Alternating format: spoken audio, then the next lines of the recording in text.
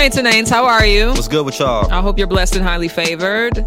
If you're not, then I don't know what to do. Your breath smells really good. Because I brushed them. No, it smells like it's like you ate some candy or something. An apple. Dang, natural candy. Yeah, I guess. Can you? I've always thought about people like those fruits or those food items that are actually a little bit strange that somebody had to be the first person to eat it. For example, What? like, so there is a human being that had a cow, okay, and they realized that if they pull on these little things under the cow, that white stuff comes out, and they said, "Oh, I should drink that." But like, what kind of, yeah. But then you have a person who had chickens. And then one day, this white little ball came out of the chicken's butt. And they said, "Oh, I'm going to crack it." And they cracked it. And it was a yellow, yucky, gummy thing. And they said, "Oh, I'm going to put that on some heat and eat it." Like, that don't seem weird. Because I think throughout history, a lot of people just ate stuff because they were just desperate. I know they didn't have any option, right? But that's a risk. It's just the weird stuff that we eat, like quinoa. I just don't know why people eat quinoa because it's a protein, but it tastes like a whole bunch of baby eggs. But it's very good for you. But it's so nasty, and it's a grain. I want to puke every time it's in my mouth. It's great for you though. It's like, oh, we gonna eat this larvae. But you rather just eat, what's some things you eat? Twizzlers? Twizzlers literally taste like wound up plastic. They do not. They taste like plastic. They do not taste like There's plastic. no way it's food. It's not an actual... Why would you say that? It's like next to blasphemy. They're really good. They're not. Whatever. What are we talking about today? Right. You got to get off Twizzlers. What are we talking about today? They taste like belts. Twizzlers are really good. They're not. But anywho, our anniversary was March 1st. And it was interesting to me that on Twitter and Instagram, there were a few people saying, "Hey, how did y'all meet?" And I guess I forgot that there are a lot of people that are new to us that would not know that our story has been documented since the beginning. Absolutely. And so I guess I thought it would be helpful for us to walk through, one, how we met, and then how the Lord led us to know that we were for each other. Because I think that's a question that many single people have is, how do I know when the one is the one? Even though I think the language of the one is a little unhelpful and unuseful, and you don't even see it in the scriptures. But because what if someone has a widow? Was that their one? Like, yeah. But that's me being... It's another podcast. That's me being complicated. And so I think with that, we just want to walk through our story, and hopefully the Lord will use it to guide you. Yeah. So how I meet you? So I met Jackie, was it 09 or 010? I always forget. So I met... You want me to tell the story? Since I'm just saying. I know more details than you, obviously. You can tell it. Okay. I just don't know if it was 09 or 010. But... So 2009, March. Wow. You know the whole month. But isn't it ironic that we got married in March and we met in March? I never thought about that. See? That's crazy. So I was living in St. Louis. I had been a Christian maybe 6 or 7 months, and I had got invited to come to a ministry called Passion for Christ Movement in LA to do a poem called My Life as a Stud. I was only able to do the poem because I got on academic suspension at this Bible college because I never did any of my homework. And so there we go again, the sovereign hand of God using the sins of other people to accomplish good. And so I went to LA to do this poem, and I'm sitting in the crowd during the event. It was called Lyricist Lounge at the time. And this guy from Chicago walks on the stage named Preston Perry with this other young lady named Itohan Amalere. And they did this poem called Soul Ties. At that point, I was new to Christian poetry, so I had never heard or seen poems with two people. So I was really intrigued, and I was more intrigued, not really by Preston, but by Ito, because if you ever heard Itohan Abalere, the way she writes poetry is as if she floated on a cloud up into the throne, got some messages from God, came back down, wrote it down, and gave it to us, and expects us to understand what the heck it is. Yeah, that she's all of her about. friends literally call her still water because still water is the deepest part of the lake, and she's so deep. Yeah, I had no idea what she was talking about. Yeah. But I understood what you were talking about. Because I was a bad poet. You weren't a bad poet, but you were clear. You were a clear communicator, and you could tell that you probably had a rap background because a lot of your poem was super, super rhymey. And so I was just intrigued by you. And y'all poem was about how y'all saw was just smashing people all the time. And I was like, oh, so he was, how do you say it? What Santa Claus says, he was a ho ho ho. And so I was just like, wow, Christians out You out of control, bucko. There's Christians in the world that are sexually broken just like me. And so then it's your turn. Yeah. So, yeah, after P4CM that night. No, it's not the part. What? You met me at the back of the bathroom. Oh, yeah, that's okay. I'm sorry. So after Jackie get on the stage, you closed the night, actually. Yeah. With My Life as a Stud. She got on the stage and she talked about, you know, her life as, you know, a ex-homosexual. And at that time, just like she never seen two people do a collaborating poem, I never saw a girl that was that talented, just biblical knowledge spewing from her mouth. I never saw that. So like literally in my proposal poem, I explained like I was amazed and I was shocked. And I remember sitting next to Ito and I literally remember asking Ito like, who is this girl? So I remember after she got off the stage, she was kind of in tears and she walked to the back of the venue. And I just went and tried to go find her. And I finally found her by the bathroom and I just walked up to you. And I hugged you. You hugged me? Yes. You hugged me? Yes, I hugged you. I said, I just want to hug you because I never heard anybody that honest. We talked about this before. I just don't remember that part. Yes, I hugged you and you kind of looked at me and then you was like, yeah, your poem was good too. Your poem was good too, but you were holding back on your performance. And I was like, because this is the thing. Who is this girl? I didn't know. Correcting me the first 20 seconds of meeting me. I didn't know much about poetry or performance, but I knew enough to see when somebody was not giving their all. And at that time, I was definitely not as tempered in my honesty. Like I was very, very, very honest to the point of just sin a lot of times. But I think that actually is what connected us as friends, because that's something that you value, is people that not only see you, but can tell you the truth. Real quick story. I want to just tell people why I felt like I wasn't prepared for Soul Ties that night. Right. Because I went into the night I wasn't supposed to do Soul Ties. I was supposed to do a poem called Jesus is God. And 10 minutes before I went on the stage, the person behind the whole Lyricist Lounge, P4CM, said, you know what? I want y'all to do y'all collaboration poem. Right. So on the fly, we had to do Soul Ties. So for all those who are a fan of the poem Soul Ties, that's a quick, you know, but God knew what he was doing because the poem did great on YouTube and all that. Yeah. But So from there, I think the next day, the top three poets of the night got to go and do a poetry class with this talented poet at the time named B. Young. And the top three poems of the night was my poem Soul Ties, Jackie's poem My Life as a Stud, and Ezekiel's poem Almost Saved. Yeah, me, Ezekiel, Jeanette, Preston met the same night. Yeah. Which is crazy. Yeah. But from there, like when I first met Preston, I was not looking at him like a potential husband because I was fresh out the world. You know what I'm saying? Like my aim was, I was thinking, you know what? I think I'm gonna probably be single. I don't really like men. He got a goatee, you know. He's really masculine. I don't know what to do with none of that.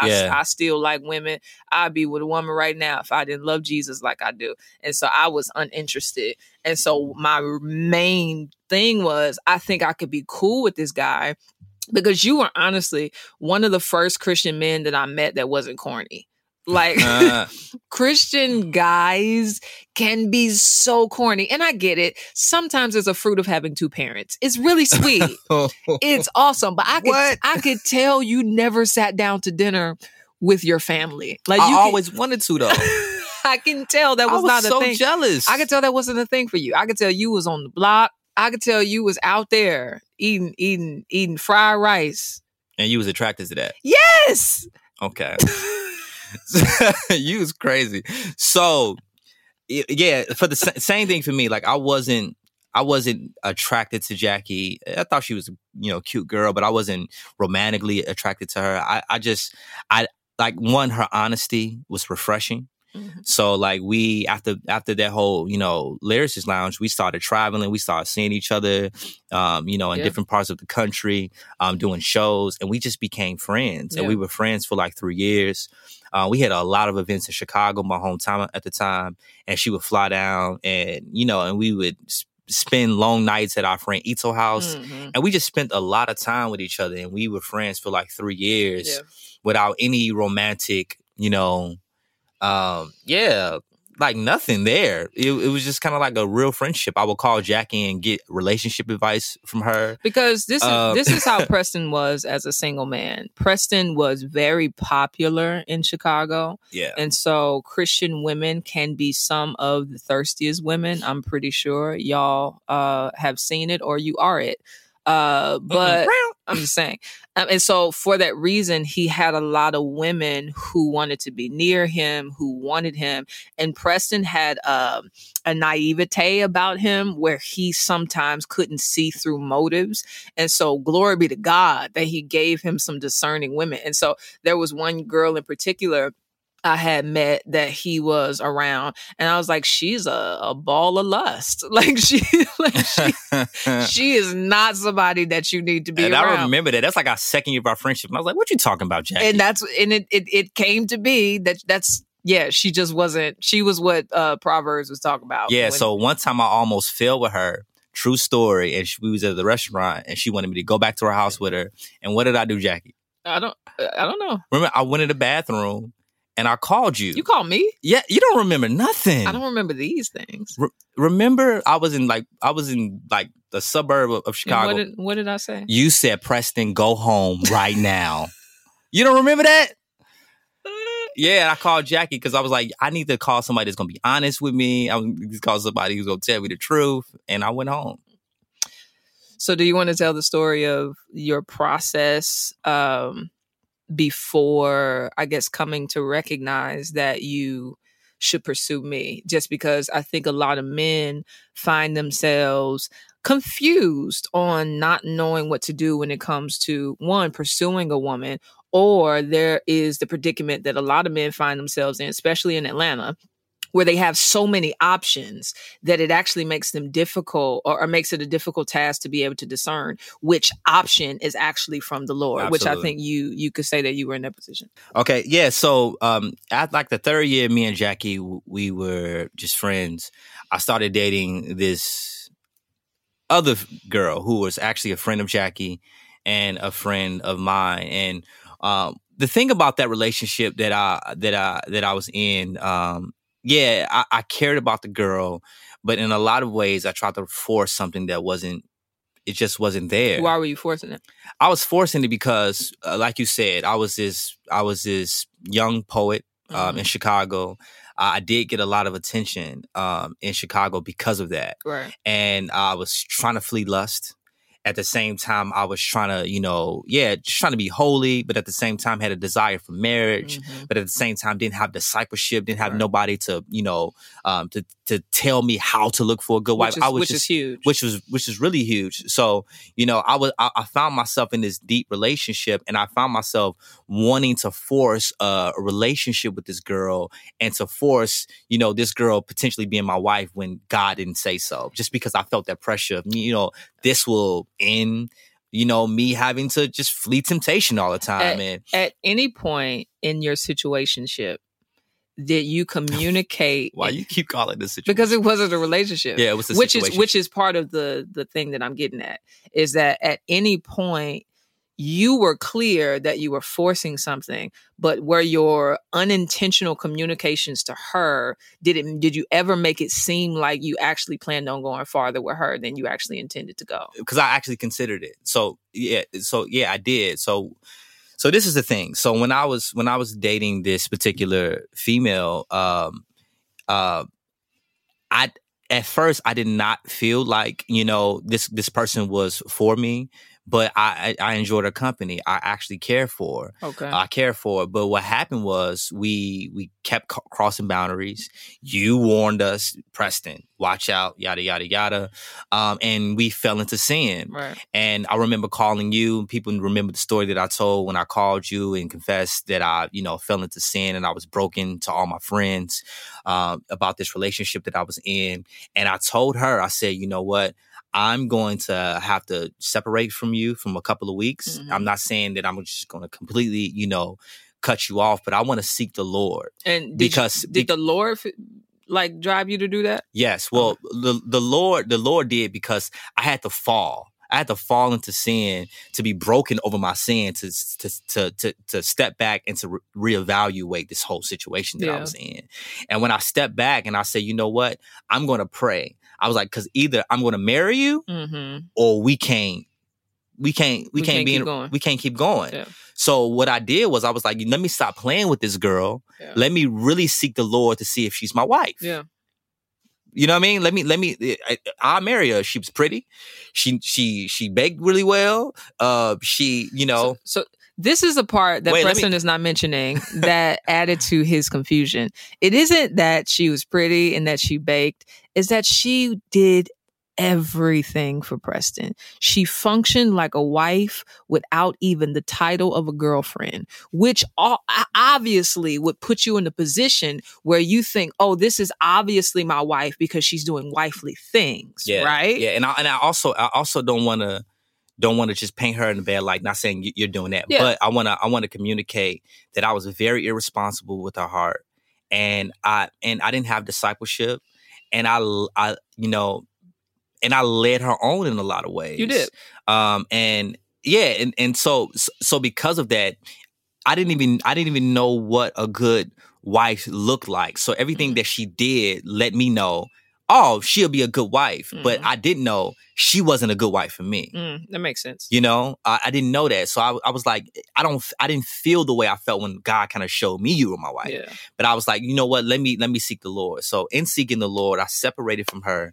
And when I was praying about the whole situation, God slowly but surely started to reveal things to me that, this person is not for you. Mm-hmm. But then also he started to show me that everything that I had prayed for in a wife, not only did she not have, but my friend, Jackie Hill, at the time had. Yeah. I prayed for a wife that would love theology.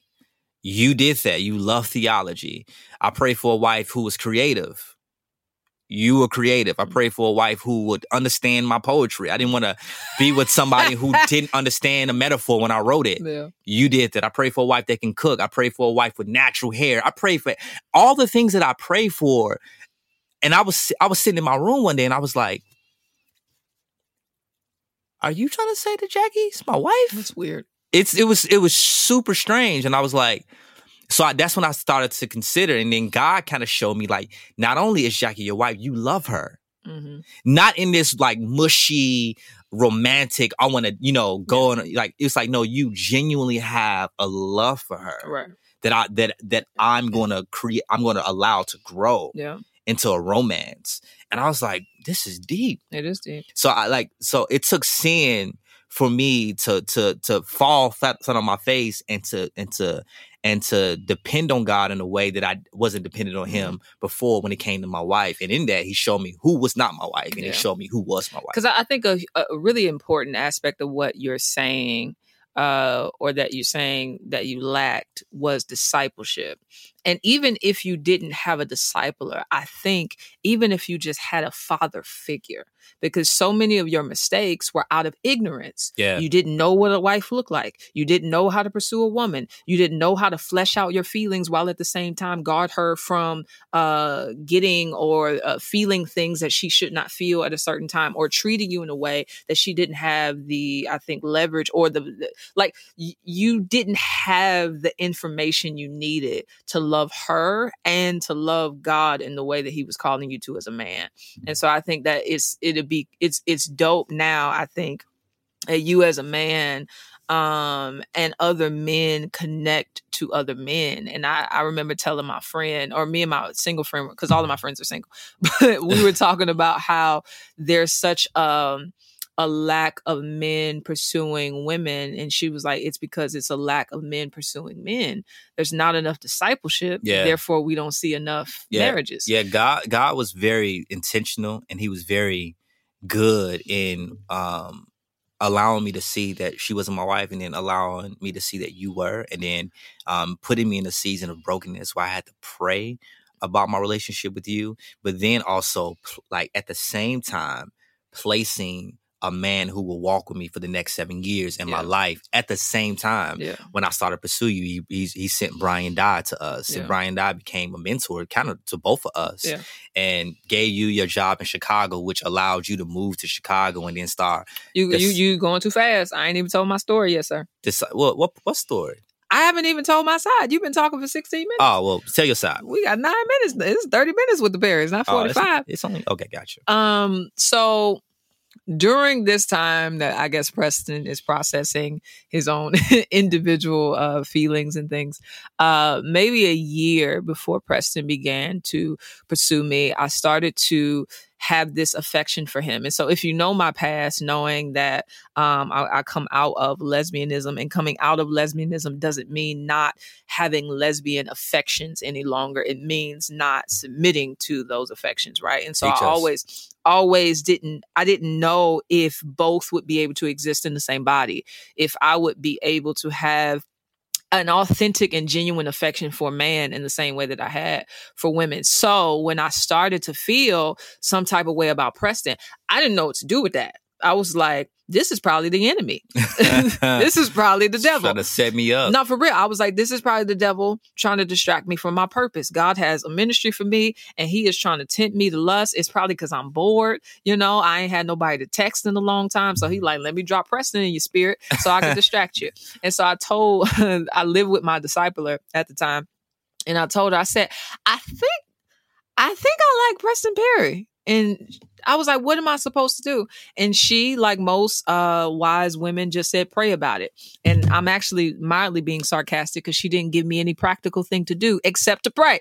And so for a year, I prayed. And in that year, I never told you that I liked you. I never let on that I liked you. I only really told wise people around me because I just felt like, I don't know, part of it is I'm not the most vulnerable woman in the world. And so it's not natural for me to let somebody in on how I feel. Mm-hmm. But I also felt like not telling you gave you the room to actually have to hear from God on if this relationship is a thing of God or if it's motivated by my pursuit of you. Does that make sense? Yeah. And so I just kept it to myself, but it got to a point where it felt like I couldn't contain it. Like when I was around you, I wanted to sit next to you. It was just bubbling over. You just liked me a whole lot.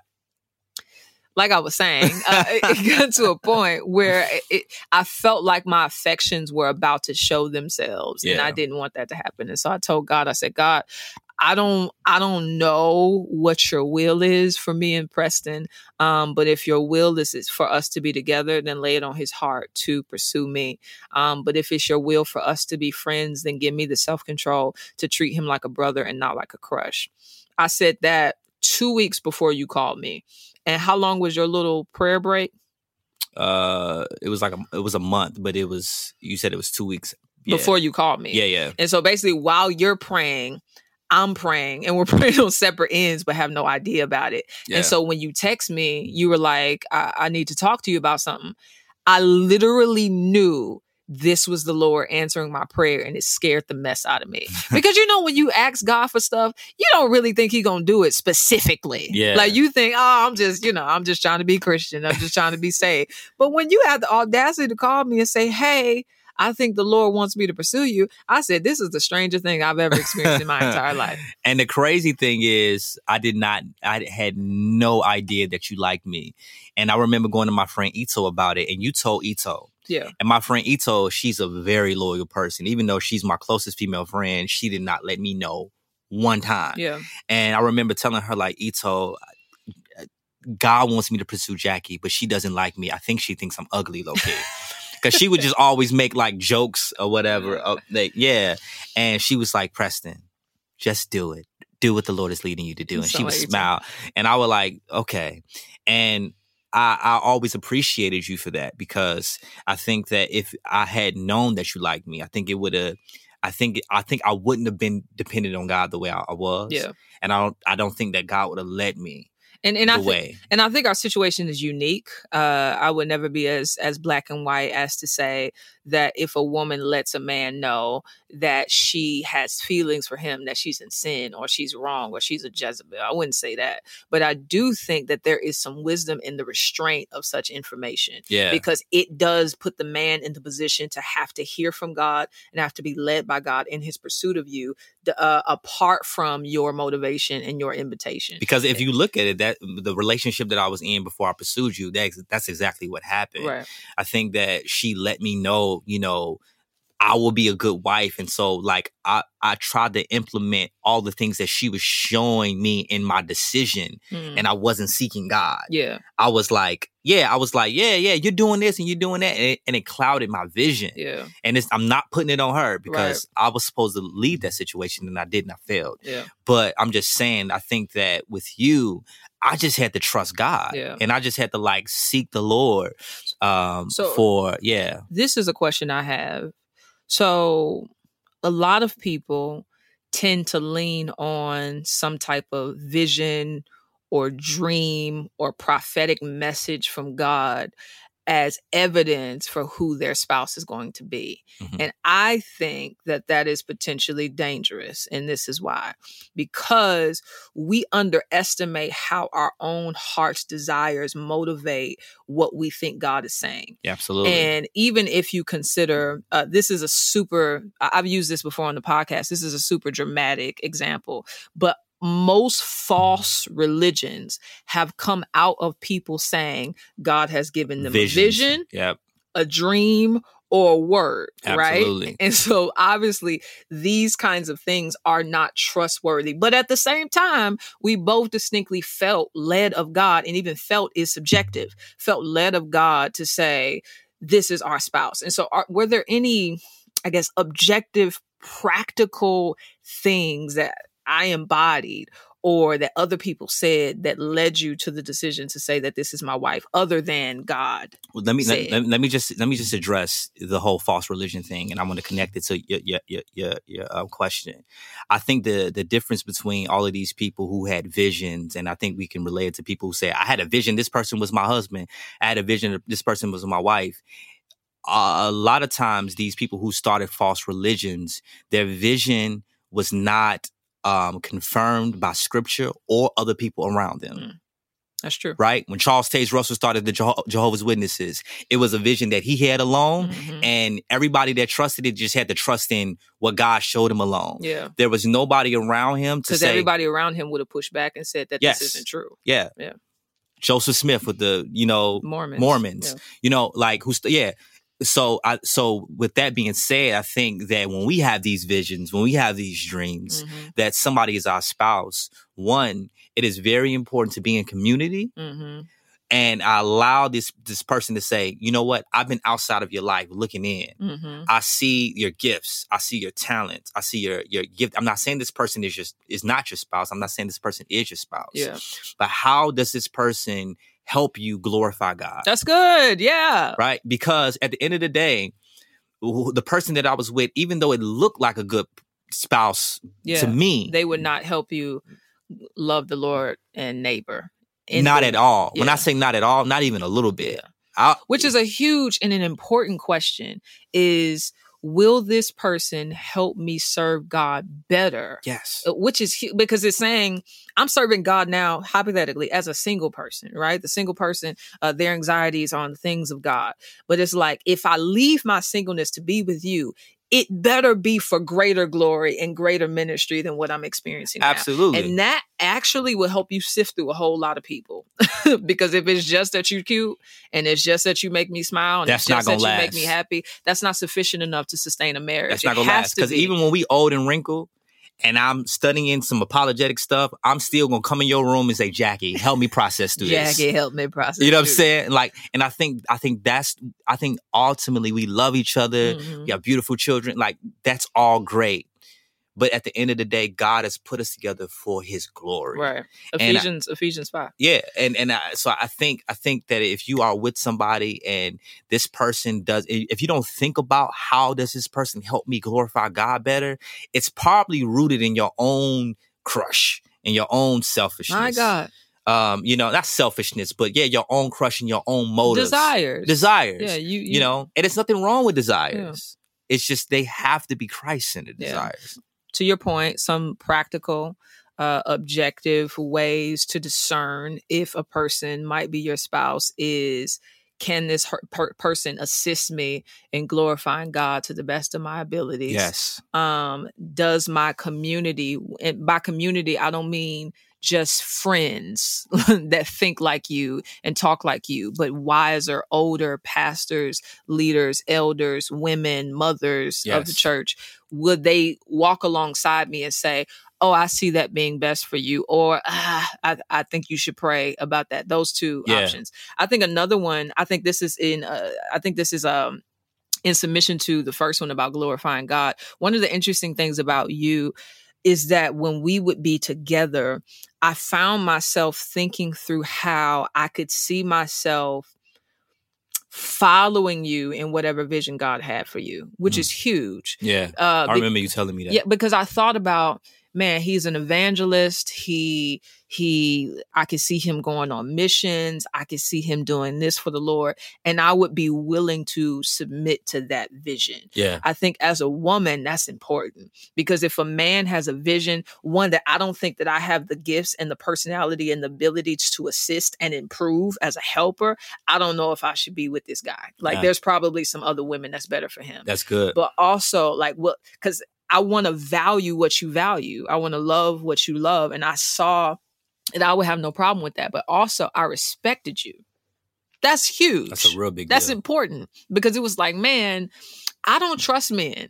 Like, I was molested at 5. My daddy wasn't there. Never had really any male figures in my life that loved me well. And so for me to see a man that was consistent, that loved Jesus, that loved the word, you had your issues, but you confessed them quickly and repented and grieved them. To me, that meant I would be willing. I can't say I will right now, but I would be willing to submit to this man that scripture has commanded me to. And to me, that told me, I think this is my husband, because I have never in all of my days been willing to say that I would submit to anybody other than God. I can believe that. You know what I'm saying? And so I think that's important too, is, do you respect him? Do you trust him to not only lead you well, but he'll be the father of your children? Yeah. How he is as a man will rub off on the children that you bear outside of your womb or adopt or foster care. And so I think that's important, who you with. But so that's dope. Yeah, man. What about me? That's it? Yeah, I mean, this has been a long journey, but it's been a real long journey with you.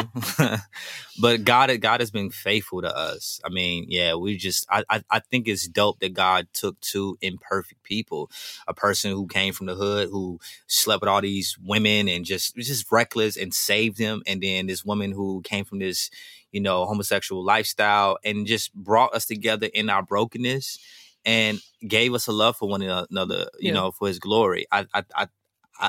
I'm thankful for the intentionality of God and the sovereignty of God in allowing us, even in our mistakes, to find one another and to love one another. I'm grateful for God. Yeah, I think it's cool. And I can sense, that there are probably women listening who want to be married and who want to find their spouse and who want to know what to do. And I know there's a plethora of books and conferences on contentment. And so that's not the route I'll go of contentment.